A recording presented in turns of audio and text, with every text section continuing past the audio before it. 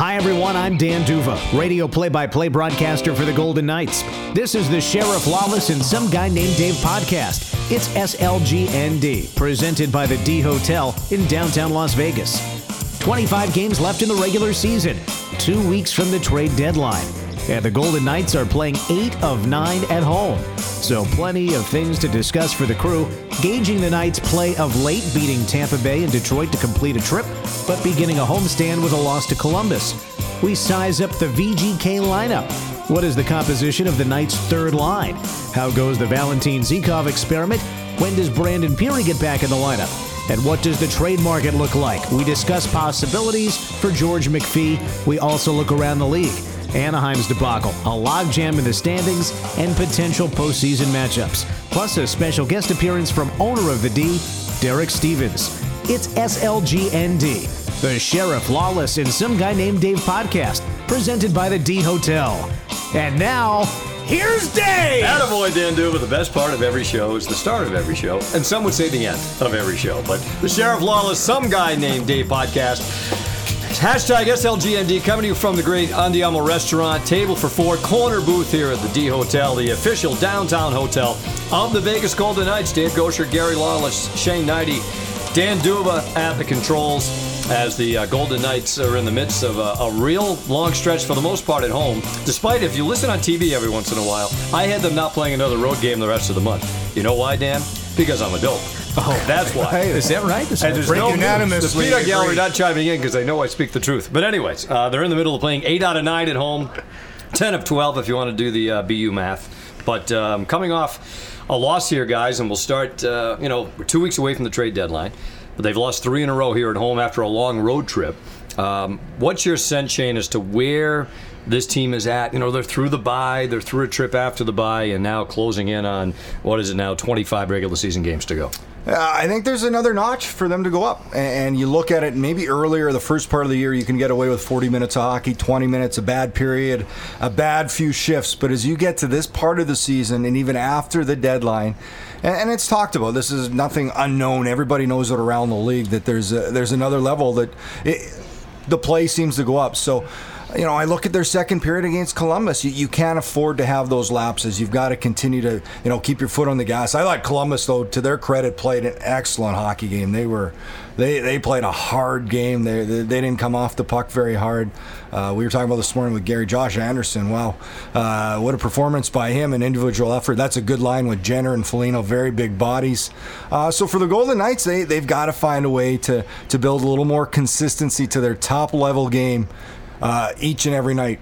Top players too, Gary. I mean, they've Riley Smith missed some games. He started with Carlson and Marchessault the first game back, and then they switched that up and put Zykov up the first game against Carolina, and then the last couple of games he's been back with them. But that line seemed to break through a little bit, at least the last game. Yeah, they've been good.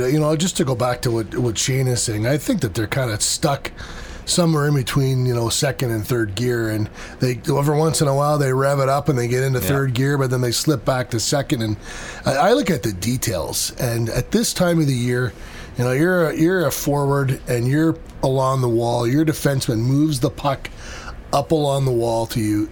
Job number one is to get it out of the defensive zone. If you can make a play, great, but job number one is to make sure you get it out. Like 4 or 5 occurrences in Saturday's game where the puck came up to that wall and it stayed in the zone and resulted in a scoring opportunity for Columbus. You just can't have that at this time of the year. There needs to be that mentality that it's not about statistics. It's not about trying to get to 20 goals or 30 goals or whatever it is. It's about doing all the little things that add up to to team success. And I have not seen enough of that, and that really sticks out to me. That if you're playing that kind of hockey right now, that's problematic. That's troubling for me. You talk about those instances, Gary. I think there are other instances, too. And a caller on our post-game radio show brought up the question, okay, play a full 60 minutes. These guys are getting paid a lot of money. What is the problem? What are the things that they are not doing for a full 60 minutes? When a guy comes over the boards, They're on the ice. And I guess I could pose that question to you, Shane. I answered the question the best that I could when it comes to what you're thinking when you come over the wall. But what is stopping a team from playing a full 60 minutes, having the focus to do those things that Gary just talked about and other aspects of the game, too? Well, it's about how you handle the ebbs and flows, because let's be realistic. You're not going to control a 60-minute game. The other team's got some pretty good players. They're in the league for a reason. They get paid, too. Exactly. The other team's trying to win. They're going to grab hold of certain parts of the game. It's how you handle those more than anything. It's easy to continue rolling when you've got energy, you got the building behind you, just scored a goal. That's the easy time to play. You're feeling it. But when the other team grabs hold of momentum, how do you handle that? And I don't think they've handled that as well as we saw even last year. And I think this team, I don't want to say they've come off their identity, but you go to last year, I think there's a few more hope plays than we used to see. Yeah. It was a simpler game. And that's human nature. You try to do too much when maybe points aren't coming. They came easier last year. I thought they played a simpler north-south style hockey, and they've come off that a bit. But they do still have time. It has to happen quickly to get back on track, back to that identity, back to that blueprint that brought them a lot of success. And I wonder the other part of that identity that they've gotten away from a little bit more recently. You didn't see two forwards for almost the entire third period. No. And last year, that never happened. Never. Each line was being used, of course, some more than others, but it wasn't too often that lines would just go missing or be jumbled, depending on the game situation. And I wonder how much you're getting away from that identity, which made them so successful last year, dependent on who's on which line and who's in the lineup and who's not. And we got to be cautious. They're still a playoff team. 9-point cushion as we sit here. Yeah, for sure. 25 games to go. I don't think you can, you can't. Gerard Gallant started saying last year we're not an expansion team. We never acted like an expansion team or approached it like an expansion team. The reality is that George McPhee has only had 2 amateur drafts, and Shane, you've seen this on really good teams. They've gotten to a point where they have a bunch of good players and guys become expensive. Every season there's 1 or 2 players that come up from the American League or one of their prospects and join the team and make it better in that regard. McPhee exchanged Perron and Neal for Stastny and Pacioretty. Those were the Nick Holden for help me out here. Lucas Pizza. Those were the kind of changes. And I don't know. I think on paper they were better than they were last year in those regards. But it's not that big. Everyone else made a step forward, and I don't know if Vegas did. And that's part of their reality is that Brandstrom, Glass, Haig, they're not ready yet. And next year, like if Haig and Brandstrom are ready and they move into the lineup, there's going to be a natural evolution of an increase in the level of the team's quality, and that didn't happen this year, and I think that's just something that's been kind of rolling around in my mind lately as to reasons why I don't think that they're as strong as you would like them to be at this point. All that being said, you guys are right. They're safely in the playoffs. I was going to say, so in the crystal ball, Gary, do those guys get a look? I mean, Haig has 10 goals, 21 points this year. Brandstrom has 24 points in Chicago. He missed some time with a concussion, but he's tied for the top-scoring defenseman on the team. When you look and see at times how their power play struggles, do you see them getting a look between now and the end of the regular season? I'm not George McPhee, and George has done a really fantastic job, managing assets and prospects in Washington, right? He built a team that is loaded with talent, has been a contender for a decade. And he did it by, that team in Hershey was always loaded. And guys got stuck there and played there for long periods of time, and almost everybody went through there. Would I like to see them? Absolutely. Would George? I'm not so sure. I'm not sure, too. When you're in a play, you look at where they are. They're fighting to climb up. You still want to try and get to the top of your division. I know Calgary, San Jose are starting to distance themselves, but now is maybe not the time to. I don't think it benefits a player really to put them in that situation coming up. But we'll see what happens. And especially depending upon the need. I mean, the Golden Knights defensive core, when you're talking about Haig and Brandstrom, and right now Jake Bischoff has been on the Golden Knights roster. Let's not forget about that, though he has yet to play. Nick Holden has missed a couple of weeks now, but think about just the defensive group. is the same group plus Nick Holden minus Lucas Pisa, and now minus Brad Hunt too, but it's the same group that got to the Stanley Cup final last year. I think that probably if you're looking at places to improve, it would be up front. And okay, Marcia, So Carlson, and Smith, they had their slumps. I'd say the last two games really, they've looked much more like what we saw last year. Whereas, Alex Tuch, who had team lead 40 points and still leads the team, he has no points in 5 games.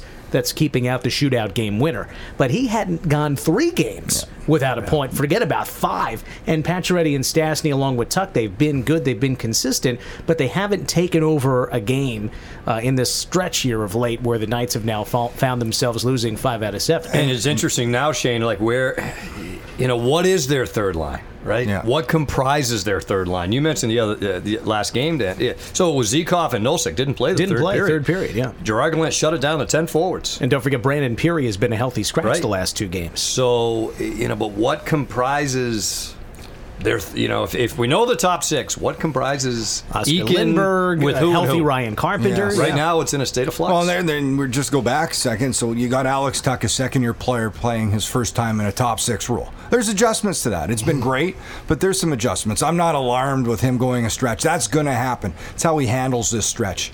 We mentioned, Gary was just talking, you take Perron, you take Neal out. Let's not forget about 29 goals in Erik Haula. Yes. Mm-hmm. So that whole line's wiped. So you bring Stastny and Pacioretty, fine. And then you bring Tuch, who's learning a top 6 role. He's been good, but there's elements he's still going to learn. He's a young player. He's a dynamic young player. It's going to be very good for a long time. But that's taken away a bit of that depth on the third line. And what has happened is because Haula isn't there, McPhee and Gallant have kind of lost the ability, like, okay, you've gone a couple games without scoring, you're going to go play on the third line. And switching guys, and Shane, you know this way better than us. Yeah.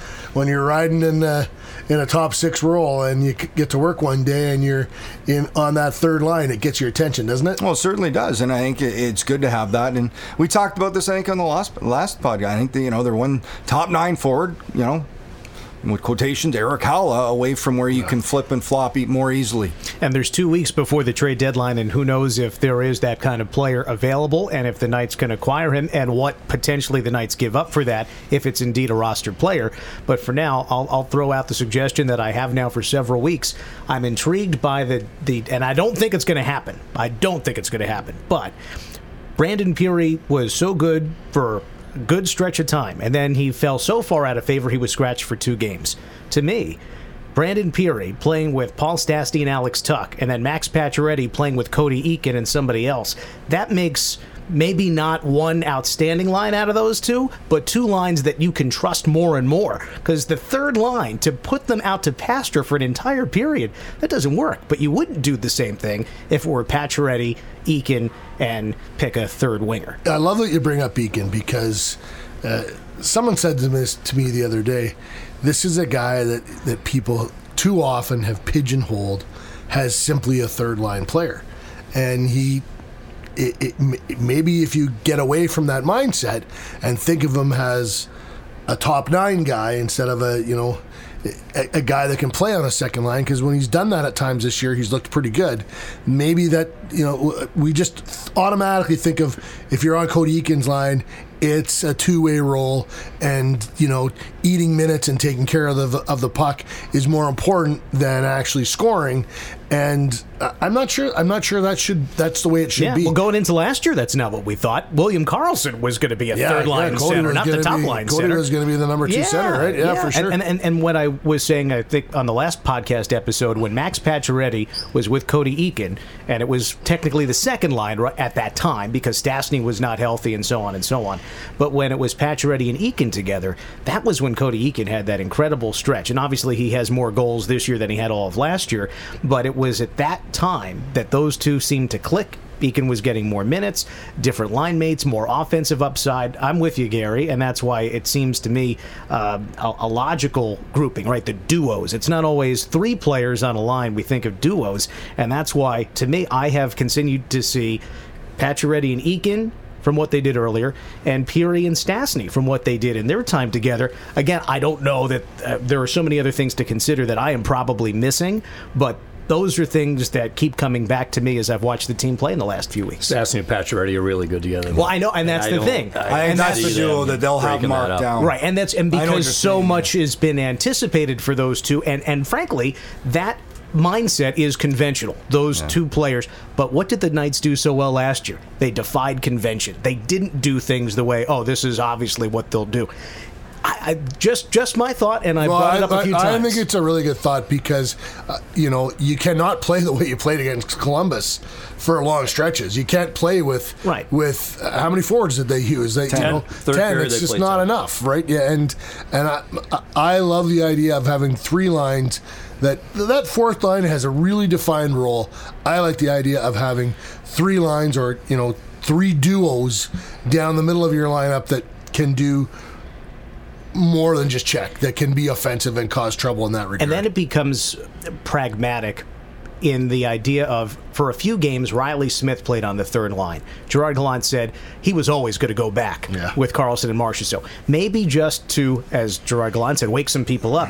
Maybe for a few games, you just make that switch and see what results, or wake some guys up. And I think it would probably be, to Dave's point, it would probably be Tuch would be the guy that you might put with Eakin first, and I wouldn't mind seeing that. No, I understand. Although Tuch's speed makes it really helps that Pacioretty Stastny combo out. No doubt about it. And that's when Tuch was with Eakin and Pacioretty, for sure, that was probably an X factor. It just seems to me that based on what we saw for stretches of time, that it might be worth exploring, because you can't have. It just seems that Brandon Pirri was doing so much so well, and now, when he was not with Paul Stastny, he basically went to nothing.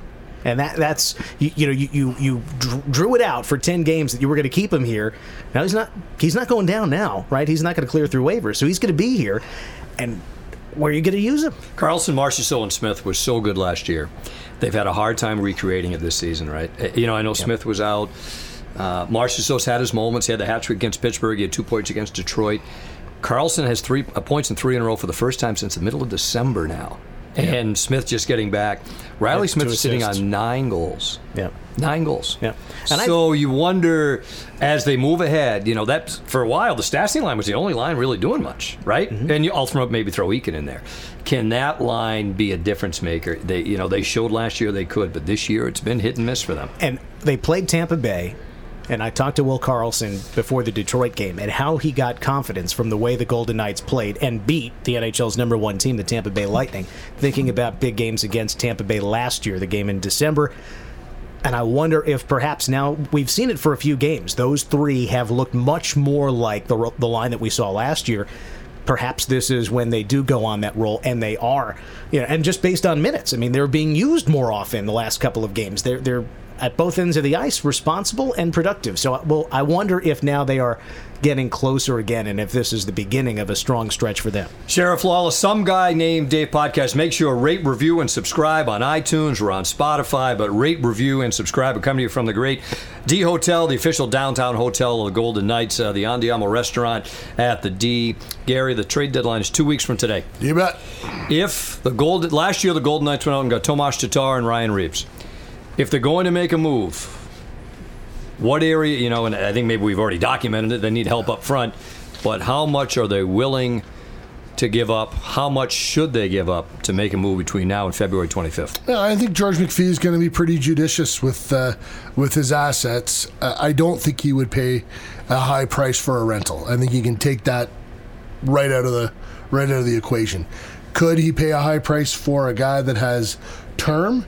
And, listen, a draft pick is a draft pick. If there's an a real live NHL player that is useful, that a team is, trying to shed in order, like we're hearing that Huberdeau is now on the blocks with the Florida Panthers. So would you trade, a first-round pick, not this year's first-round pick, but a one down the line to get a guy like Huberdeau?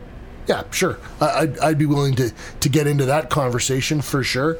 I think that they'll be very careful. I think, if they can turn a pick into a live player, that's something that they'll consider. Is there a hockey deal for George McPhee? Like, is there a player on his roster that, and I would look at defense and he might say, I could maybe trade one of my NHL defensemen or one of my American League defensemen for something else, because he's got 5 guys in the American League that are going to play in the NHL on the blue line at some point in time. So Kevin Cheveldayoff used to always say this. He said the key in making a trade is you're trying to fill one hole in your organization. Don't dig another hole. And I think he could part with a defenseman and not be digging a hole. So that's that would be a consideration for me. Yeah, those are things that I think George would be interested in. That's not through any conversation with him. It's just looking at his track record, looking at what they have, and what makes sense to them. They gave up a lot to get Tatar last year, right? First, second, and third, because they could. They could. They had that supply. I'm not going to lie. I don't know. You was telling me earlier today, Gary, I don't know about the upcoming draft. You said it's supposed to be really deep in the first round. Yeah, those first round picks are coveted right now. They would be, I'm sure, less hesitant because of that to deal their first round pick.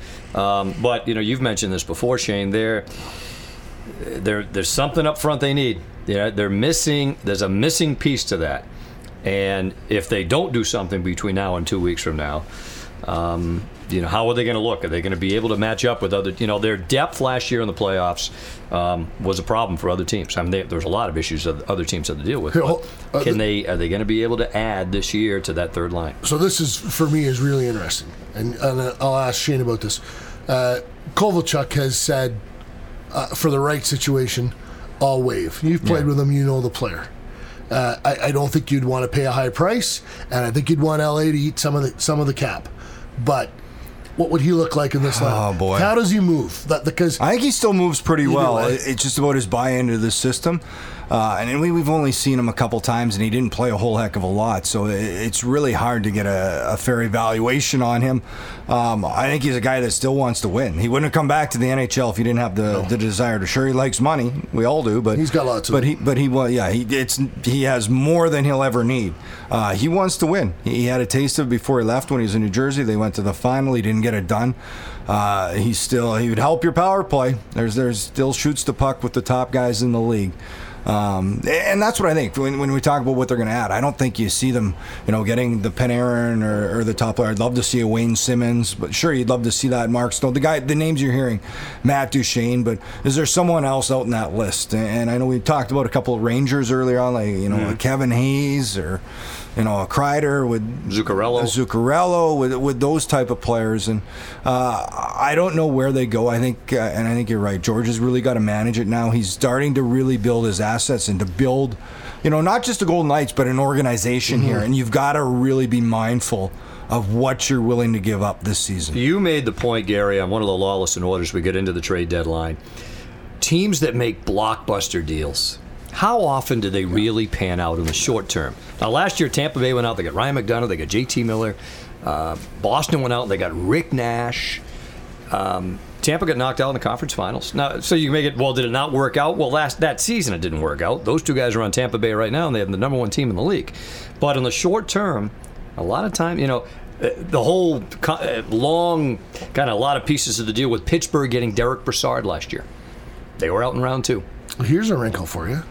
With all those good young defensemen, could you move one of your NHL defensemen in a sell mode, like get a first round pick for one of your NHL defenders or a second round pick, and then bring up one of your kids to fill that hole? Like it will be fascinating, that room and those discussions. Kelly McCrimmon, George McPhee, Von Karpen, Misha Donskoff, those guys, the pro scouts, Jimmy McKenzie, to be in Vince Evans, to be in that room with those guys and hear what they're talking about and how they're, they'll have a book on their guys. Oh, absolutely. They'll know which one of their guys they think is ready to step in and for there not to be a big drop off. It will be, you said they defy convention. That's the kind of move that George could make that would defy convention. It'll be interesting, too, Gary. Last year, George McPhee said that the team earned it. They earned the opportunity or the right, really, for him to make deals to try to make that team they've got 2 weeks to earn it. Well, that was going to be my question, Shane. Mm-hmm. At this point, as we sit here on February 11th, have they earned the right for George McPhee to go out and make this team stronger between now and... I'd say they're teetering right on at whether, and I think this next 2 weeks is really going to determine whether they do go after someone or they're just going to ride the wave and see what happens. I think this is a very important time. It's a home favored schedule.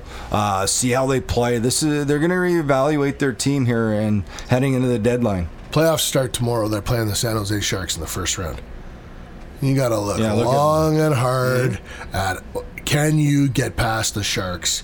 So, and if you think you can, like once you're through that first round, then hey, I think San Jose is going to win the division. Anything can happen. Do you think they're going to catch Calgary? Yeah. They're only a point back right now. Yep. Interesting. Shane brought this up the other day, so we looked it up.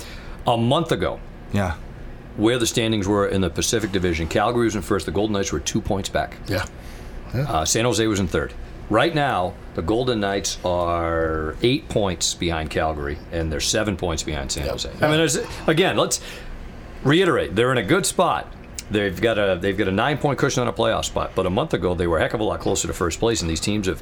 And that the Golden Knights ran off 7 wins in a row, but everybody else kept winning. Yeah, Calgary. Yeah, well, these three in a row at home. Yeah, 6 points right there. It's a different conversation, right? Yeah, and that loss to Columbus on Saturday night.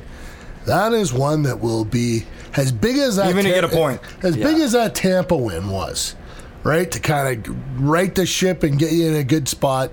Like I looked at the schedule and I looked at, okay, they're playing San Jose, they're playing Winnipeg, they're playing Nashville, they're playing Tampa, they're playing Columbus. I wanted to see through that stretch how many of those contenders they beat. Well, the answer is 1.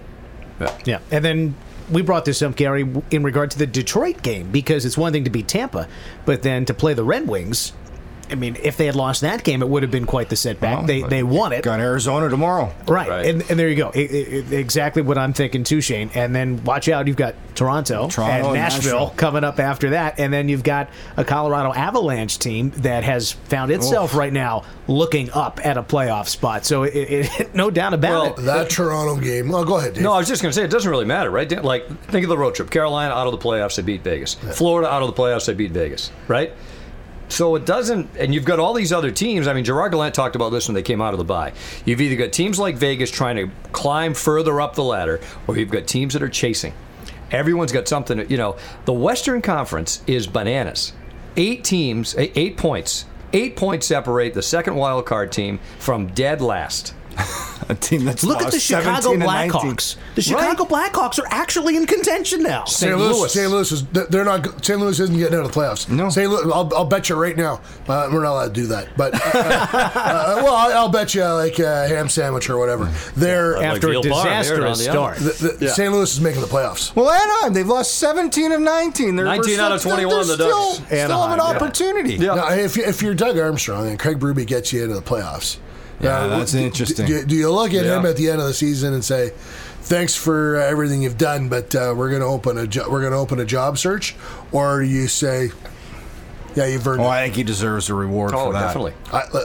I happen to think he's a very good coach. The guys love him. Guys love him. They play hard for him. Yeah, and like, there's not Mike Babcock is not some technical genius, right? Like every team is technically they all do the same stuff. They all have there's a Mike Kelly on every roster that is a really strong technical guy. That I shouldn't say Mike Kelly. Ryan McGill and Ryan Craig break the game down very well as well. They do a great job at it. So that to me is, will guys play for him, and they play for Turk, and you're exactly right. They love to play for Craig. I always get a kick out of Mike. Look, Mike Babcock's a good coach, full marks.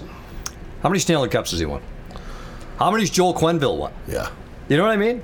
I'll answer 1 and 3. Yeah. So the best saying ever for me when it comes to coaching: good players, good coach. Sure.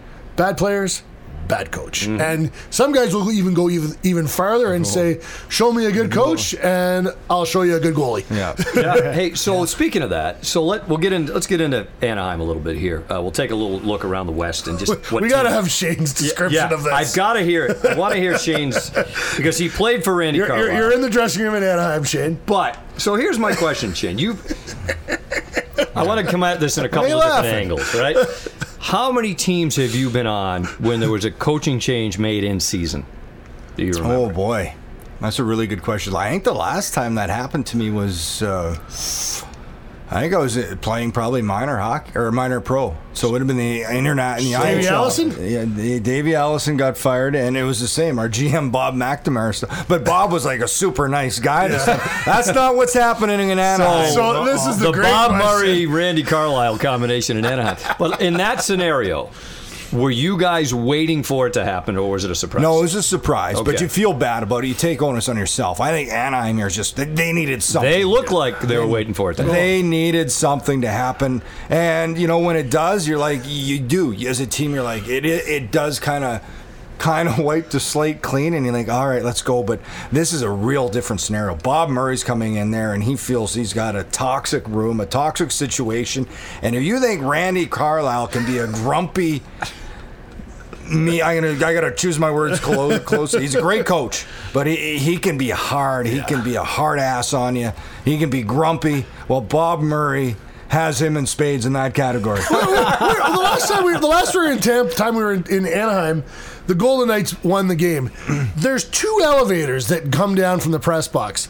So the radio booth is closer to one elevator. So I go to that elevator, and I'm standing there, and Bob Murray is getting onto the elevator, and he looks to me and points to the other end and screams at me, "You're in that elevator." I'm like, okay. Yeah. Off I went to the other end. Like, this is, he does not like to lose, and he's never coached. He's never been a coach. Never yet. coached. No. Played a bunch of This games. is going to be... So why? Can you say lottery pick? Oh, boy. I don't know. Ottawa's got a pretty good handle. And so again, Shane, They're tied with the Kings, by the You're way. in the dressing room. Well, now it's and word interesting. comes in, hey, they fired Randy. So now you're thinking, oh, they got new age Dallas Aikens down Yeah, the road that's in San Diego. He's going to communicate. have some fun again. You're thinking, all right, we're going to... with us. It's a gonna chance be to have great. fun. No.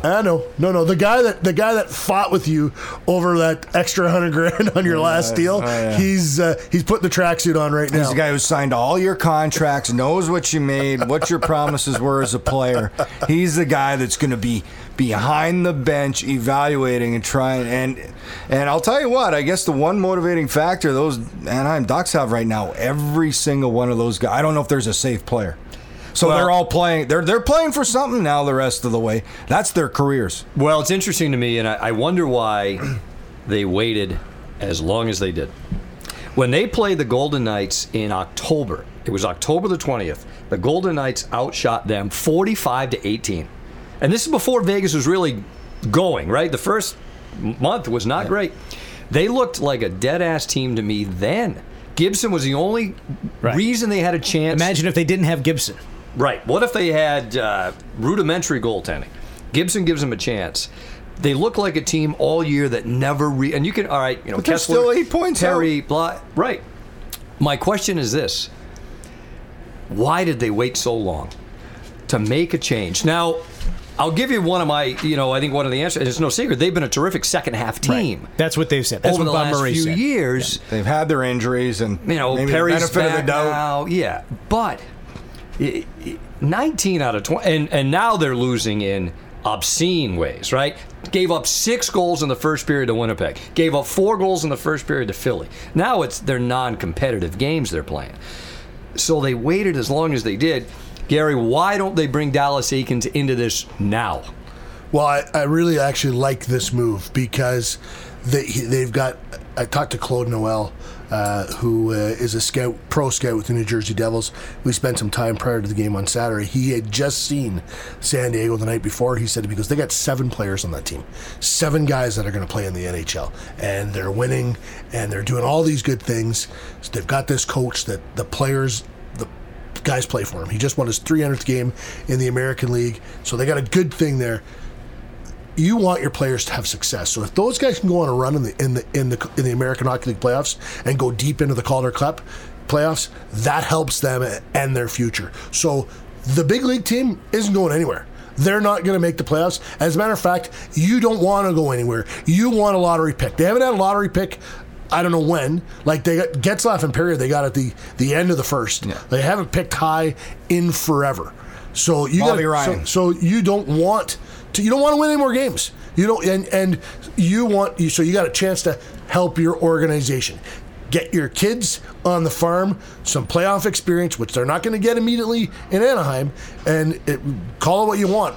Playoff experience, American Hockey League playoff experience is very valuable. And if you're Dallas Eakins, well, let me back up. If you're Bob Murray, why would you bring him into this environment right now? Why would you don't want to bring? Why would you do that? And here, I'm a big believer in winning breeds winning. That's what you want your minor league team, and they're doing. They're playing successful. You do not want to bring any of those players, those prospects, into the type of situation that's going on in Anaheim at this moment. I think that Bob Murray wants to decide. You know what? Do I need to buy out Kessler? Do I need to buy out Perry? Do I need to? The Craig Heisinger, the assistant GM in Winnipeg, said to me, I love this expression, sometimes you got to cut down the tall trees in order to let the small trees grow.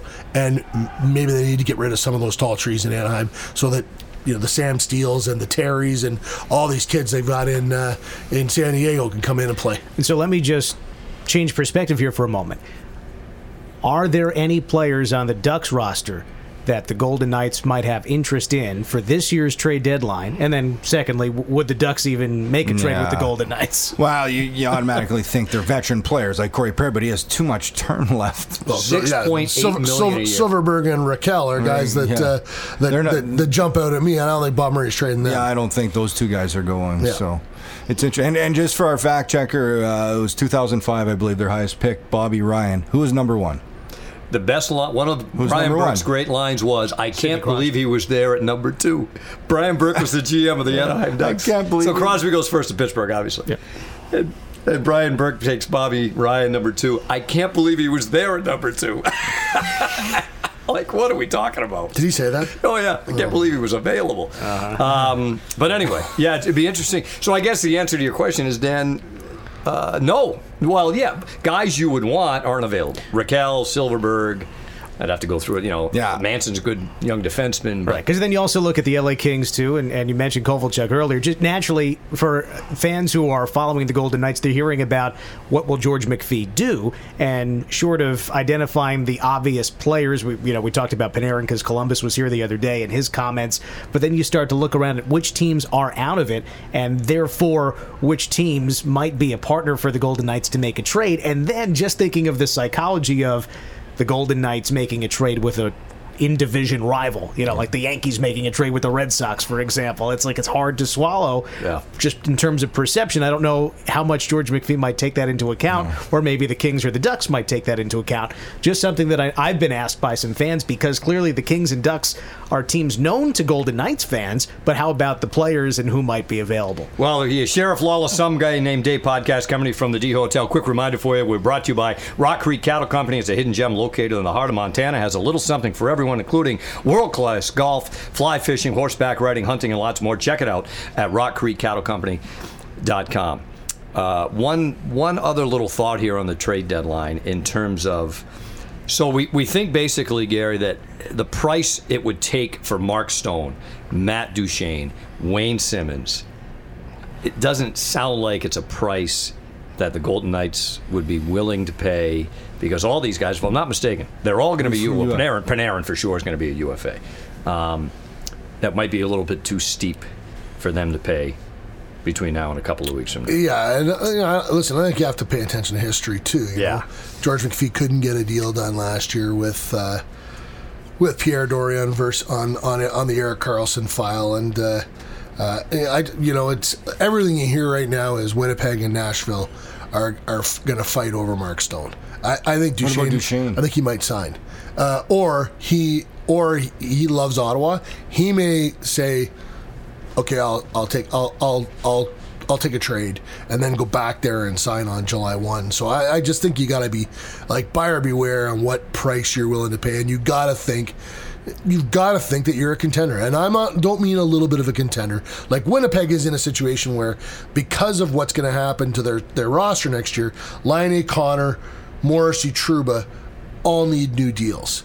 You're not going to be able to keep them all. You're not going to be able to afford everybody. So if you can flip a prospect or a pick, and they can afford to give up a first round, they drafted so well. They drafted so. Now I heard Matthew Barnaby say, today on NHL radio that, you know, he wouldn't take Jack Roslovic as the return for Matt Duchene. Well, good, because I don't think Kevin Cheveldayoff is trading Jack Roslovic for a pure rental. Like this is a guy who's got a future. Yeah. He's going to be a really good player. Now, would you trade Ross?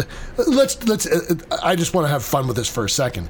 Like Mark Stone, if he goes to Winnipeg, which is his hometown, he could go there, play there, potentially win a Stanley Cup, and you can imagine how he would play, how hard he would play in that building for his hometown fans, and then have success, and then still walk away on July 1 and sign for a bunch of money in a sunny, warm place. The guy that's intriguing to me, just because we just saw him, is Gus Nyquist in Detroit. Yeah. I don't know. He's like 5 or 6 on the Score put out their rental list. Yeah, like I glanced at that. I'm thinking to myself, you know, if you're Detroit, you're out of the playoffs. What would you want back for him? If you're Ken Holland, like... You look at what you got for Thomas Tatar, and you start right there. Are you going to give him away for a third-round pick? No way. No way. No. For a guy that might play for you 5 years from now. I don't see them doing that. No. But he is a guy that... You know, he's not in that, you know, I don't think Simmons, Panarin, Duchene, Stone category, obviously, but, you know, he is a guy that might generate some interest between now and a couple of weeks from now. Keep an eye on Ottawa, too, because, like, there's talk that they're going to trade Duchene, Stone, Dzingel, and Ceci. How are they going to get to the cap next year? Like, are they going to take on dead money? Are they going to... So, like, people talk about... And listen, guys, I don't want to. I'm not saying anything bad about your friend, but Lucic's contract is. Oh, it's horrible. People say it's unmovable. He might end up playing for the Ottawa Senators next year. He's probably got a no move though. So I think he probably does. It's a great the old. So you say and trade all those guys. The old line. Well, you can't trade all the players, so you fire the coach. Maybe you can trade all the players. Yeah, or at least a lot of the players. Coming close to a while, anyways. Yeah. All right, well, it's time now for the mailbag here on the Sheriff Lawless Some Guy Named Dave podcast. Hashtag SLGND is brought to you by the Findlay Automotive Group and our great friends over at Acura, Jaguar, Lincoln, and Chevrolet. All right, Dan, you've been on the interwebs. What do the people want to talk about this time? All stuff that we've been chatting about already. That's the trade deadline. And, you know, we were just talking about... Artemi Panarin with the Blue Jackets. Of course, interesting that he had not given an English interview until Friday at T-Mobile Arena. He's been in the league 4 years, has not given an English interview, and was quite candid and talked about how it's one life and his next contract, 7 or 8 years. You know, that's 10% of his life. So the word that you hear wants a destination, maybe like a Sunrise, Florida, or Las Vegas, Nevada, or a big market. Who knows, right? That's why he says he's going to test July 1. But here's the question from Jared Stewart on Twitter. What would you be willing to give up to rent Artemi Panarin? And then I'll ask that second part of the question, which would be, if something could be worked out for Panarin with the Blue Jackets, you'd have to think it would be sign and trade, that you'd want him. You couldn't wait as till a rental. 1st. There's nothing. I get nothing. Right. He's already stated that he is not willing to discuss an extension. So he is going to July 1. He wants to. People have to understand that he wants to experience free agency, meaning he wants to see what is not just money, but what is available to him in terms of a playing situation, a competitive situation, and a destination place. He wants to hear, listen, the one time in your life, like if anyone, you're a lawyer, you're a doctor, you're a broadcaster, you have that one opportunity where for 3 or 4 days, there's going to be 5, 6, 7, 8, 9, 10 people vying for your services, and he's only going to get it once. That opportunity, he wants to go through that. So he is a pure rental, and as we had just said, nothing for that. Nothing. What do you think about him going back to Chicago? Well, he had a lot of success there. The people around the Hawks we talked to, Shane, said they didn't like the deal when they made it. When they'd they have to do him something for with Seabrook's contract first. Yeah, which I think is feasible. I mean, I think they'd have to buy Seabrook. I mean, he's got trade him to Ottawa. Yeah. Help everyone to Ottawa. That wouldn't surprise me to see him see the Breadman go back there. Chicago. He's a point per game. 295 games, 296 points. He's going to command 3 against the Golden Knights. A lot of money. Yeah. Yeah. And He was terrific the other night. Yeah. So you're pretty much saying there's zero likelihood of a sign and trade. Zero. Okay. There you go, Dave Stewart. That is, or Jared Stewart. That is the answer to your question. Dave Stewart, the pitcher? That's who was in my mind. I said the wrong first name. Jared Stewart. I don't know Jared Stewart, but there's the question from Jared to kick off the mailbag. Here's another trade-related question, and this is from Jake O'Hara, who asks, who's an under-the-radar target like Tatar last year that the Knights might target this year at the trade deadline? Now, we mentioned Panarin's obvious, as a big name. You got your crew from Ottawa. Nyquist, mentioned Nyquist. I don't know if he's under the radar, but another guy's name, Ferland. Michael Ferland's name's kind of been tossed around a bit from Carolina. A little connection with Kelly McCrimmon on that. He plays hard. He'd be a good third line. But you know what? You need to wait and see. There's going to be some names that pop around here as the final 2 weeks wind down. And some of these, there's been some deals that have already, Jake Muzzin goes to Toronto. Brian Boyle goes to Nashville. There's been stuff percolating for a while. Last year, like the McDonough trade, which was, and I guess even Rick Nash, but the McDonough one it wasn't deadline day. That's kind of been a trend now, right, for a few years. It doesn't always get down to 3:00 Eastern on the day of the deadline. So some of these have already happened, and I'm sure that'll be the case between now and the 25th. Well, Jim Rutherford is famous for doing that, and he kind of made a couple of interesting moves. He got the kid from Florida. They did the deal for Brassard. Yeah. Help me with his name. The big winger Bukestad from Minnesota, and I think Rutherford probably keeps his powder dry for a while now because Pittsburgh they're not a slam dunk to make the playoffs. The East is kind of wild right now. There's people around Florida that think they might flip Brassard again before the deadline. Wow.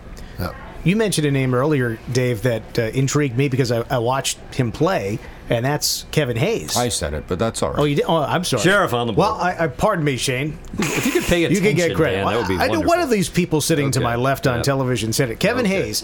Did you see him skating, protecting the puck with the Rangers yesterday? Was it yesterday? I did not see it. Yeah. Oh my Against goodness. the Leafs last night. Yeah. He's a big man. He's 6'5", and I like him more than his brother.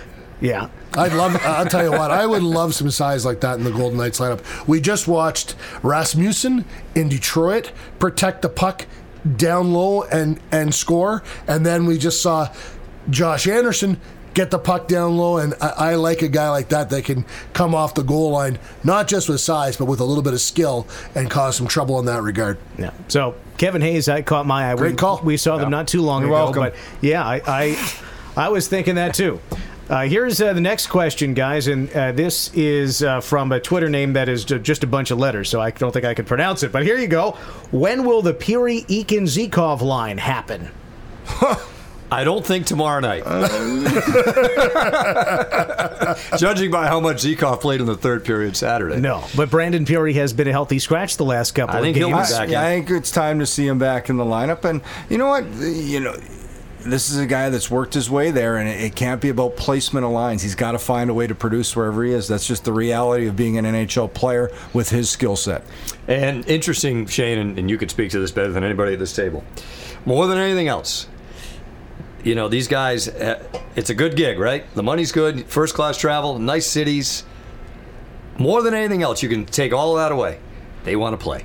Yeah. And the motivation of being a healthy scratch for a few games for a guy that's still trying to establish himself in this league as a full-time player, I think, well, we'll see, if he does get back in there tomorrow night. Yeah, I don't think we see that as a line. But we could. I don't know. You don't know. Brandon Pirri, of course, had been all-star, top I still need to see a lot League. more from Zikov before. Well, I was going to get to that, but in terms of Pirri, he's having, was having anyway, the best season of anybody in the American Hockey League. He comes up with the Golden Knights and is continuing what he did at the end of last year, which is do nothing but score goals. So this is the first time he's had to face a little adversity. Exactly. So it's been since Pacioretty got back into the lineup because he was healthy that Pirri was no longer playing with Paul Stastny, and so now playing with Cody Eakin and somebody else, whether it was Carpenter or Lindbergh or Nosek. not Zykov yet. So if Pirri is going to be effective, because when he was the last couple of games he was in the lineup, not producing, he was essentially benched in late game situations because you're only going to use him, on the power play, of course, but you're not going to use him in a defensive type of situation when you're shortening the bench later. No. But he was out there for 6-on-5. He's out there for power play. He had his opportunities, so he's used where they need him. They need him to score goals. So I'm interested. I just want to see him get back in lineup and play well. So how about Zykov? Because the experiment has continued, and he has been, as Duran Galan has used the word fine to describe Zykov, kind of talking about his offensive zone opportunities, but also his defensive zone mistakes. And as we talked about identity earlier in the program, it's the Golden Knights' identity to have 200-foot players. Yeah, there's certainly room for improvement on the defensive side of the puck. He's still a young player. Got to remember, he's only 23 years old, and he fits into that kind of age demographic that they don't have a lot of players. So, the evaluation continues, I think, right now for Zykov. You can certainly see flashes of it in the offensive end. A guy, you can see why he led the American Hockey League last year. But I haven't seen it all put together yet. Unlike Ryan Carpenter, who came in last year as a waiver claim and showed that he could be responsible at both ends of the ice. I mean, Zykov is not there. He's also not as old as Carpenter was, but let's put it this way, 25 games left in the regular season. You put together your playoff lineup, I don't think Valentin Zykov is cracking that lineup, right? No, okay, so that's to be determined. Yep. We'll give you one more question here from the mailbag, and this is two questions, as a matter of fact. Number one, the preface is, I hope these aren't too dumb. No such thing as a dumb question. Yes. Not with this group. Is there a special term used for 4 or more goals for one player, like a hat trick for 3? The answer is no. No. I looked into this. I thought Joe Thornton had one. The answer is it's a really good night. Really good game. Like a baker's dozen? Like there was a baker's dozen 13? That's right. If you score 6 in a game, that's a double hat trick, I suppose. But the record is 7. I've not seen more than 3 from a Golden Knight, so we haven't had to figure that out ourselves. All right, you got me. Who scored 7 in a game? Off the top of my head, I forget. It's been a long time. Do you know that out there? No, I'm asking you. Oh, I can't have all the information. How many did Sittler score? He had a 10-point game against the Bruins. Yeah, that's right. In 1976. Yeah. I remember that. Actually, I don't. But. Part 2 of the question is, I'll direct to Shane. There is so much training that's needed. What's the typical amount of calories a player consumes daily? Oh, I have no idea. You'd have to talk. I don't think. How about when I former played, player? When I played, I didn't really worry about the calories. I just figured I could consume as much as I wanted because I was going to wear it off. The guys are a lot more conscious now of what they put in their bodies and how they. I don't know if they really look at calories. Certainly, though, they are aware of the food and everything that they eat. I think it's interesting, Shane, and again, you could speak to this. How many calories are in a beer? I figured 4 or 5. Pinot Noir has would be some perfect. sugar in it. I always think former players, just real quick, and Shane, you tell me, I could be out to lunch. I usually am. You guys have had to be in shape for so long that when you retire, you either want to stay in some moderate shape, and the sheriff looks, he's still jacked up, or you go the other way and say, the hell with this. I've had to ride the bike and lift since I can't remember how long. That's what happened to me. That happens to a lot of guys. They just... I said to hell with this.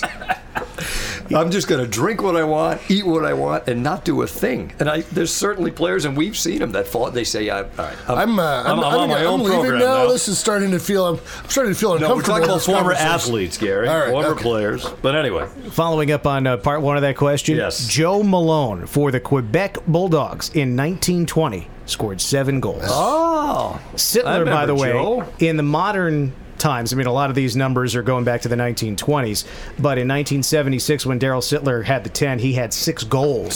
6 and 4 against the Bruins. So yes, it doesn't happen too often that guys are getting 4 or even 5, and 6 has only happened a handful of times in the history of the league, and you're looking back at the basically 100 years ago. All right, time for our guest of the day here in our final segment of the program here on the Sheriff Lawless and Some Guy Named Dave podcast, brought to you by the Great D Hotel, the official downtown hotel of the Vegas Golden Knights. We're here in our corner booth at the Andiamo restaurant.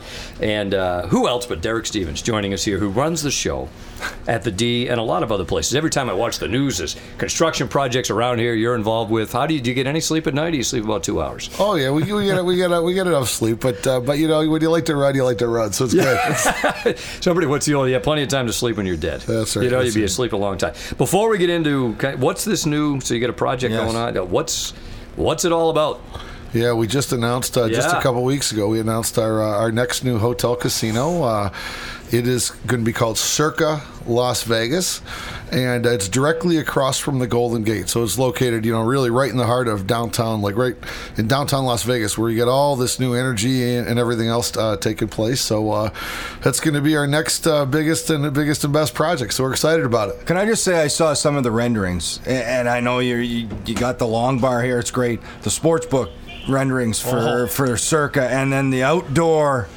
Just outstanding. With the Golden Knights game happening there on the screen. To me, and I know, and just so you know, from what I know of you, this seems like your dream type areas, and you put them together on this project. Yeah, we put a lot of ideas that came together on this. I mean, there's ideas in this that, and I guess you could say I've had the back of my mind for over 25 years that are kind of came together, you know. And I'm glad you noticed that up at our pool, our 120 I noticed that too. That's the new viewing party pool area. There you go. That's right. Here's the problem with that. Yes. I'd like to go there and watch a Golden Knights game. I can't. Yeah, I guess maybe if there was a national TV game, Shane and I could sneak away. I don't think that would go over well. We'll get you over there one of these days. Maybe the off season you'll have to come out and watch a football game or something. That'd be great. That'd be awesome. Yeah. Well, so you, what's the time frame on all this? Well, construction started last week, and we are targeting December of 2020. So 23-month build. Awesome. We actually did a lot of the pre-work, you know, starting back about 4 months ago. So you'll see the crews are mobilizing right now, and the project's ongoing. So we're excited about it. So we were just in your old town of Detroit. There were billboards with your face on it all over town, wanted, and you know, where's he gone? He left us. But you mentioned you had a big group at the game at Little Caesars, right? Yeah, we certainly did. You know, my business in Detroit, it justifies having a suite over at Little Caesars. So we have a suite for the Pistons and the Red Wings, and obviously when the Golden Knights play their one game a year in Detroit, that's a hot one. So we had a couple of our guys, Bobby Garcia and Darren Banks, hosting. So we had I think 28 Golden Knights fans in our suite at Little Caesars. So it was a good day. In terms of Little Caesars, how much time do you spend in the building? I know you spend obviously you're here a lot, but have you been in there a few? Yeah, I'm here. Obviously, I live in Las Vegas, so I'm here much more. But I do get back to Detroit probably about once a month. And you know, when there's an event going down, I'm with our customers there. And you know, it's a one heck of a place. I mean, obviously, I love T-Mobile. I just love T-Mobile. T-Mobile's got a lot going on, but boy, Little Caesars really has a lot going on. To some degree, you can almost argue there's too much going on. You know, they had to change the color of the seats, as you know, from last year to black, just because of what it looked like on television. But you know, when you have this whole outdoor atrium, but in Detroit it's still covered, so you've got all the bars and the restaurants, you know, and all that type of stuff. There's just so much to do. That, you know, unlike Joe Louis Arena, where the only thing you could do was basically be in your suite, you know, or be in your seat, I should say. And, you know, I mean, I love Joe Louis Arena because it, you know, kind of growing up there and seeing so many games. Little Caesars is like going from one extreme of Joe Louis to Little Caesars is another. I don't think it's treated the Red Wings as a team or from a hockey perspective that well. And I think that's one of the tough things in stadium and arena design that, you know, sometimes some of these older arenas, and I'm talking about in different types of sports, sometimes you really create this home field, home ice advantage. And I kind of wonder a little bit now with some of these, with something like Joe Louis, with Little Caesars, that maybe you kind of lost a little bit of an edge. Yeah. We were talking about it with some of the reporters there in Detroit, and unfortunately for the Red Wings has coincided with some non-playoff teams. Of course, they had made the playoffs for a quarter century straight, and now the team's not quite as strong. But when the Maple Leafs were in town right before the Golden Knights, apparently from what we were told, that the crowd really was into it. But, you know, over the long haul, when you're playing 41 games at home, then you start to think about, okay, a couple of years down the line, what will that building be like if the Red Wings are truly relevant? Well, somebody was telling us too, Derek, that the area around Little Caesars, I think they said they're going to spend $4 billion developing developing all that. So I know they've already done a lot with Little Caesars and Comerica and Ford Field in that area too, but that'll even build Yeah, up. now with what Quicken Loans is doing, and Dan Gilbert's really the one heading it up, along with the Ilitch family who owns the Red Wings and the Tigers, and all this investment in this area called District Detroit with hundreds of bars, restaurants, office space, and what's kind of cool now in that area is you've got a lot of young people moving in. My son just graduated from college last April, and first thing he wanted to do was to move to downtown Detroit. So that's a good awesome thing. That is a good thing. Go ahead, Shane. Go. I was just going to say on that, we come back from the road trip, just to pull it back to T-Mobile, as you mentioned, you loved the arena. There still is not a crowd like that in the league. We say that we're on the road, and at this time of the year especially, do you get more excited maybe as we hit this, the final kind of couple months, you're leading in the trade deadline, then it's that final push to playoffs? Yeah, I think last year for the Golden Knights was just so special at so many levels, and I think a lot of people in Las Vegas that became hockey fans for the first time in their lives maybe didn't fully understand, how rare and what an incredible season it was. Yeah. I think things this year are obviously a little bit different, but the energy inside of T-Mobile still today is just outstanding, and nobody can judge other arenas better than you guys. Yeah. Well, yeah, the first period of that game against Columbus the other night, the pace of the game was ridiculous. Yeah. They were charging up and down the ice. Shane said, I don't know if the coaches liked it, but we sure as hell liked it. Yeah. It was unbelievable. Crowd did too. We had a group text going on, like, what happened? The speed looked so different on Saturday. Like, we were all texting amongst ourselves, like, wow. Yeah, it was an unfortunate ending, but boy, a heck of a lot of action in that game. It was a great game. Hey, so just in terms of what's going on here at the D, not long ago, evidently, the Super Bowl was played and the Patriots won, shockingly. So they've only won it 6 times. Keeping track. Unbelievable. But it's, it's almost an unofficial national holiday in America, right? Super Bowl Sunday. What was it like here at the D that day? Oh, yeah, you've been out when we've had VGK watch parties out here, and we had the entire downtown Las Vegas Event Center full. Every single table was sold out, and the energy, for Super Bowl, it's just outstanding. So we had a lot of fun. The game wasn't really very exciting, but it was a heck of a crowd, and you're right, in America, it's almost like a national holiday. And one little side bit of trivia, it's clearly one of the biggest days of the year for Las Vegas on all kinds of levels. Beverage, the slot business, table business, sports betting, all that. But the one thing that a lot of people don't know is Super Bowl Monday has now become one of the top 10 days of the year from the hotel casino business. Wow. No one really leaves after the game Super Bowl. There's only a certain amount of flights. You got 300,000 people. It's not like you can evacuate the city on all the red eyes. It just can't happen. Yeah. So Super Bowl Monday ends up being a day where people are cashing their tickets, and Monday all day, all night is just booming in the casino. So for us, it's a long weekend. That's awesome. Well, I think we better get on the NHL scheduling for next year, because we've done 2 seasons here and we've been away for both Super Bowls. Yes. We were in Washington last year and we were in Florida this year. So. We played the Golden Knights, our very first Golden Knights game that we ever played at the downtown Las Vegas Event Center was before the Super Bowl a year ago, because you guys played on the East Coast. It was early in Washington. That's right. So we used that as the runner before we went into the pregame for the Super Bowl. So that was the first time we actually ever got to see the Golden Knights out at the event center on the big screen. That's great stuff. I'd like to ask you one thing, Derek. Just an interesting thing with how we heard at the All-Star game, the way that analytics data is being tracked by the league. It's a new thing. They tried it out when CES was in town, and how that might enter into your area. I wonder if you have thoughts on that and the evolution of the numbers, the data, the analytics, and the live stuff that the NHL is now tracking.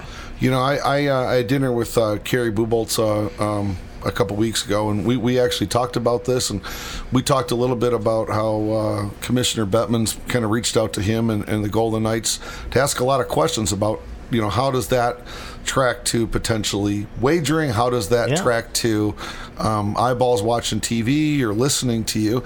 And I think from a hockey perspective, the more data that's out there, I think the more interest level you have on behalf of fans. People are now asking questions at Long Bar that they didn't ask a couple years ago. Yeah. People are asking, they're talking about speeds, you're looking at times, you're looking about, there's all this other data. And I think, historically you'd always say baseball had the most amount of data of one of the big sports. But I think there's so many people that are interested in data and speed and time on ice and this and that I think it's increasing the level of interest in hockey on an overall basis. Now, don't get me wrong, everybody still loves, like when a guy like Shane would go into the corners and gloves went down and people love it, Yeah. But from a data perspective and speed, I think this is really, really great for hockey. And I think a lot of the data that people are really looking for is still evolving. Derek, it's always great to see you. Thanks for stopping by. It's been too long. We haven't seen you in a while. You're a busy man. You get better things to do. He's than had a hang couple out with things us. more going on than us. Obviously. Good. Hey, one thing I wanted to mention to you, I think it's a pretty big deal that the Golden Knights are part of this All-American Sports Weekend coming up here in the end of February. Yeah. Five sports are happening in Las Vegas in that same weekend, and we get to kick it off here at the Event Center. We're going to have at the Event Center we will have a setup for each of the 5 sports, and we really kick it off on Thursday night the 28th with a watch party for the Golden Knights here, and then obviously it rolls into the other sports, being NASCAR and the USA Rugby and things like that. But it's great for us to kick off this sports weekend with the Golden Knights on February 28th, Thursday where night. everybody should be. That's awesome. Down at the Event Center. Place to be, the Event Center, the D Hotel. Thanks again, Derek. Great to see you guys. Same here. That's going to do it for the Sheriff Lawless Some Guy Named Dave podcast, coming to you from our corner booth at the Andiamo Steakhouse, the great steakhouse here at the D. For Gary Lawless, Shane Knighty, Dan Duva, Dave Gosher saying so long. We'll talk to you next time. Make sure, once again, to rate, review, and subscribe to the Sheriff Lawless and Some Guy Named Dave podcast. We'll talk to you next time.